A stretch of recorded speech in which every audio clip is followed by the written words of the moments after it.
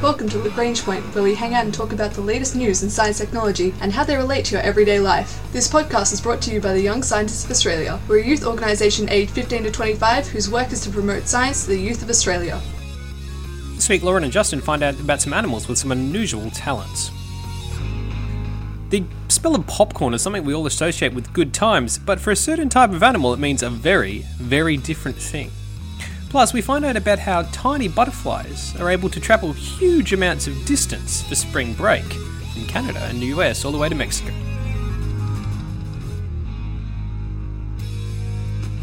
Cool. So, Lauren, you like partying, right? Okay, I have been known to party cat sometimes. Alright, now at a big party, or maybe going out with some friends, or maybe just going to chill out at a movie, what's one of your favourite things to eat? Ice cream. Well, that's always good, but what about something warm, something hot? Are you talking about popcorn? Well, the sweet buttery smell of popcorn may in fact be related to this week's news story. Okay. How's this related to this week's news story? Have we decided on a new flavour of popcorn? Well, yes, we have, and it is related to something found from a shaggy-haired creature deep in Southeast Asia. Okay, I think I know the one you're talking about. Are you by any chance talking about the bearcat? Well, I thought you were a party cat, Lauren, not a bear cat. Yes, the binturong, which has been described as something that has lots in common with what you find inside movie theatres, party places, or any other time there's a good time going on. In fact, this tiny little ball of fur and claws that looks something like a cross between an otter and a badger basically smells like hot buttered popcorn. No, I admit, I almost hadn't heard of like a bearcat or a binturong before this point, because it doesn't seem like a common animal because it's from Southeast Asia. Yep. But what I do love is the fact that because they smell so strongly of popcorn, that zookeepers have actually started naming each of their bearcats after different popcorn brands and flavors. This is ridiculous. Like, as a concept, right? One of the reasons why popcorn smells good is because it's the melting of the butter. Like, the corn itself burning and popping. That's what we do when we pop corn. We, like, literally burn the corn kernels until they explode. Mm-hmm. That smells good. And then you add hot butter on it, and it smells even better. But that's because it's like a cooking process. Animals shouldn't smell like something being cooked when they're still alive. I mean, like, just to cook popcorn, you have to put the temperatures pretty high.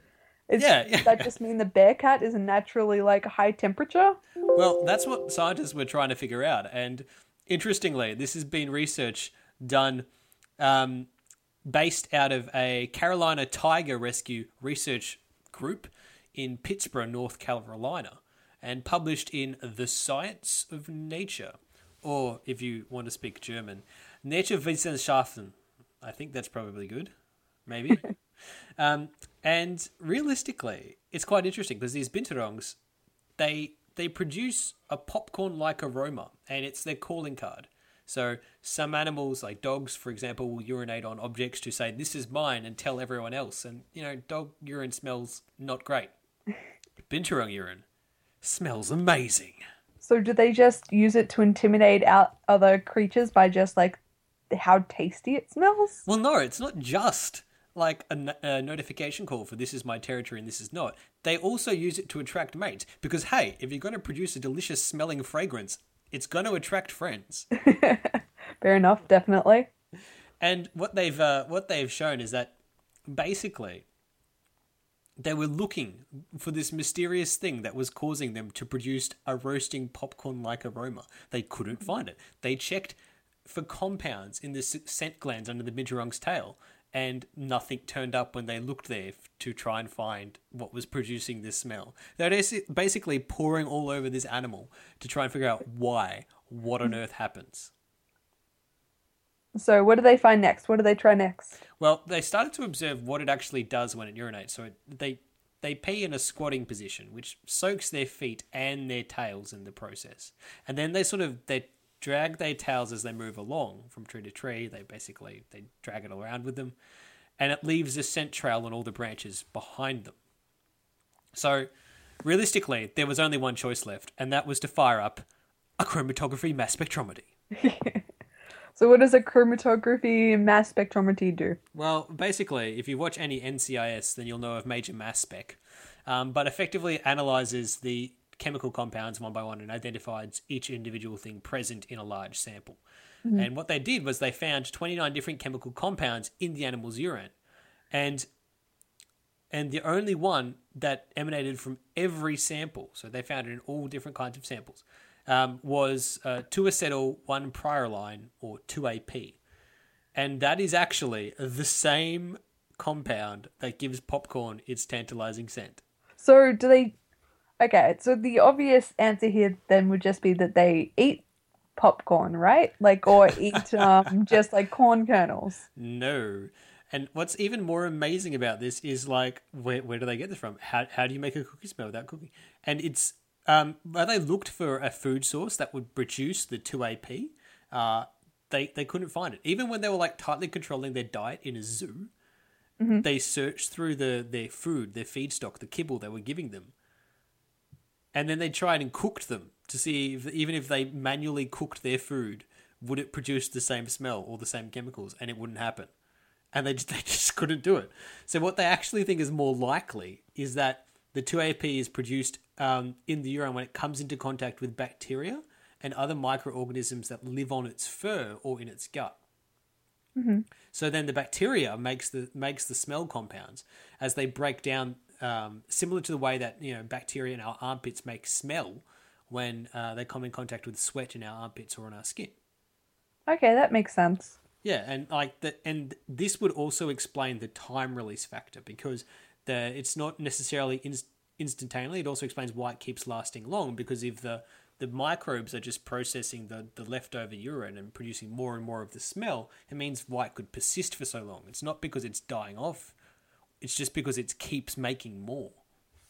Which is really good for things like bearcats, because they're actually really solitary animals and they barely come into contact with each other. Yeah. So having like a long-lasting marker is really going to help out with communication. Well, definitely. I mean, it's basically like leaving a delicious-smelling fragrance trail to catch up with, and otherwise it's going to be quite boring out there in the jungles.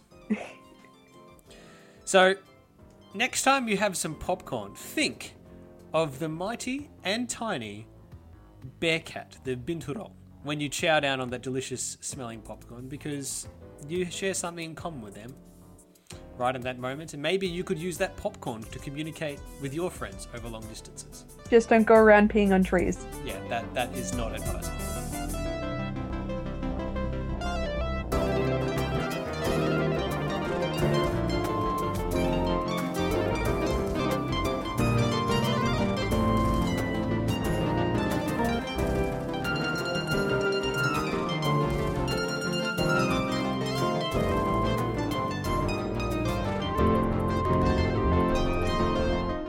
One of the most amazing abilities of the animal kingdom is the ability to navigate incredibly long distances for purposes of seasonal travel, to avoid the cold, to get to your mating grounds. And whether it be the large varieties of whales and dolphins that swim from the Arctic to warmer waters to breed, to the geese and the birds that fly great distances in tight formation, or the albatrosses which sail lonely across the oceans, guarding themselves in very intricate ways.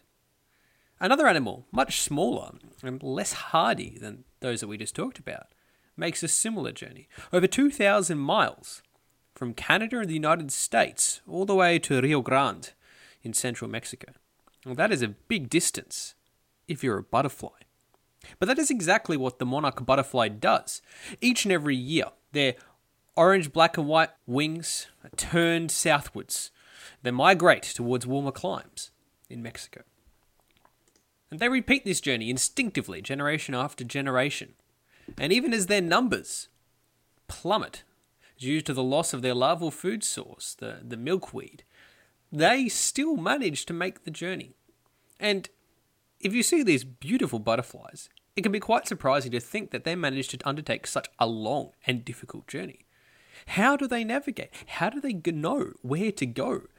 How do they even conceptualize of a place over 2,000 miles away when they're that small?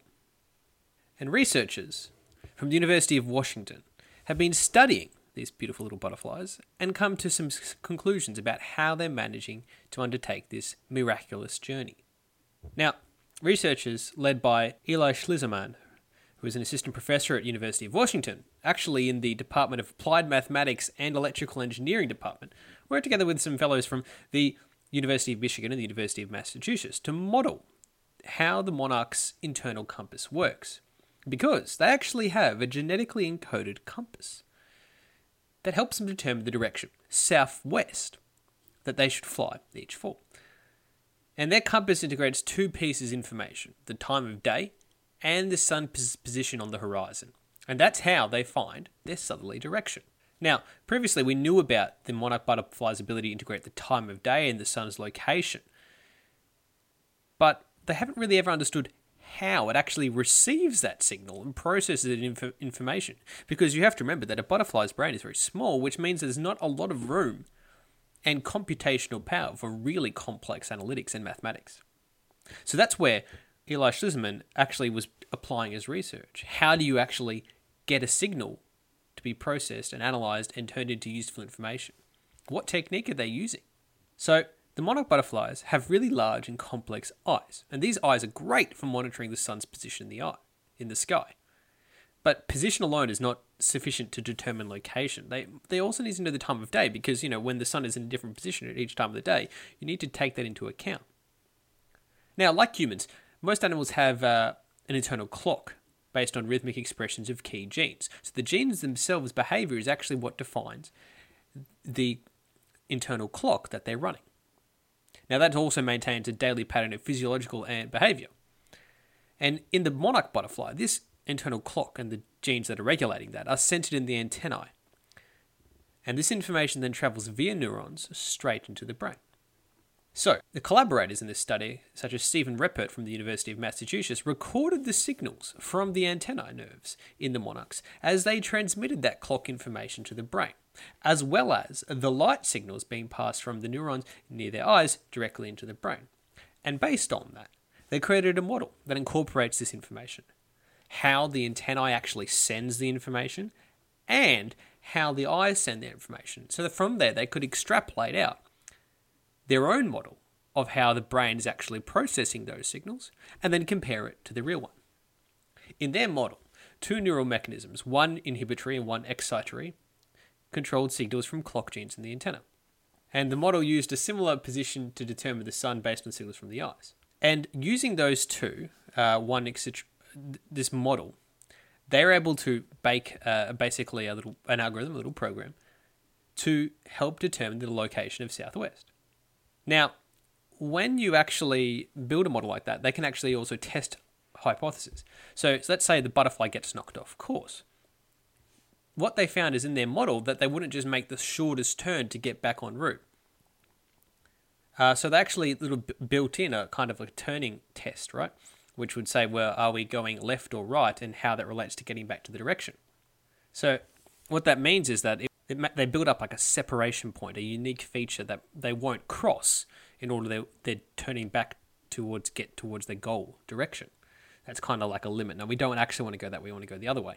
And based on that, if a monarch gets hit by a gust of wind or, say, an object in its path, it will turn whichever direction won't cross this barrier, this separation point in its. Now, they conducted experiments with monarchs at different times of day, and when they did that, they saw that in reality as well, they took really long, slow or meandering paths to turn around when they encounter an obstacle. And that's consistent with them having this kind of separation point, this barrier in terms of their internal processing that prevents them from just taking, obviously, the most efficient turn. But overall, it means that they can still make a turn back get onto their course. So this is great because the researchers have developed their own model and come across some problems in making that model work and come up with a solution to it that actually mimics the solution that's being done inside the butterfly's brain. It also explains why they're simply able to reverse course and do the opposite when they need to get home from the Rio Grande back up to the United States and Canada. So the four neural mechanisms that transmit information about the sun and the clocks the internal clock and the sun's position. They just need to reverse direction, and the model works exactly the same. This is great because it shows that nature often develops a really, really simple solution to a really complex problem. And by studying and analysing that, we can learn how to make simple solutions for our own problems by mimicking nature. This has been the Young Scientists of Australia's podcast, Lagrange Point. This week we learnt about tiny bearcats that produce something that smells like hot buttered popcorn, and the wonderful Monarch Butterflies' incredible brain and signal processing to help it find its way home. Our ending theme was composed by Audionautics. Head to ysa.org.au for more information about the Young Scientists of Australia.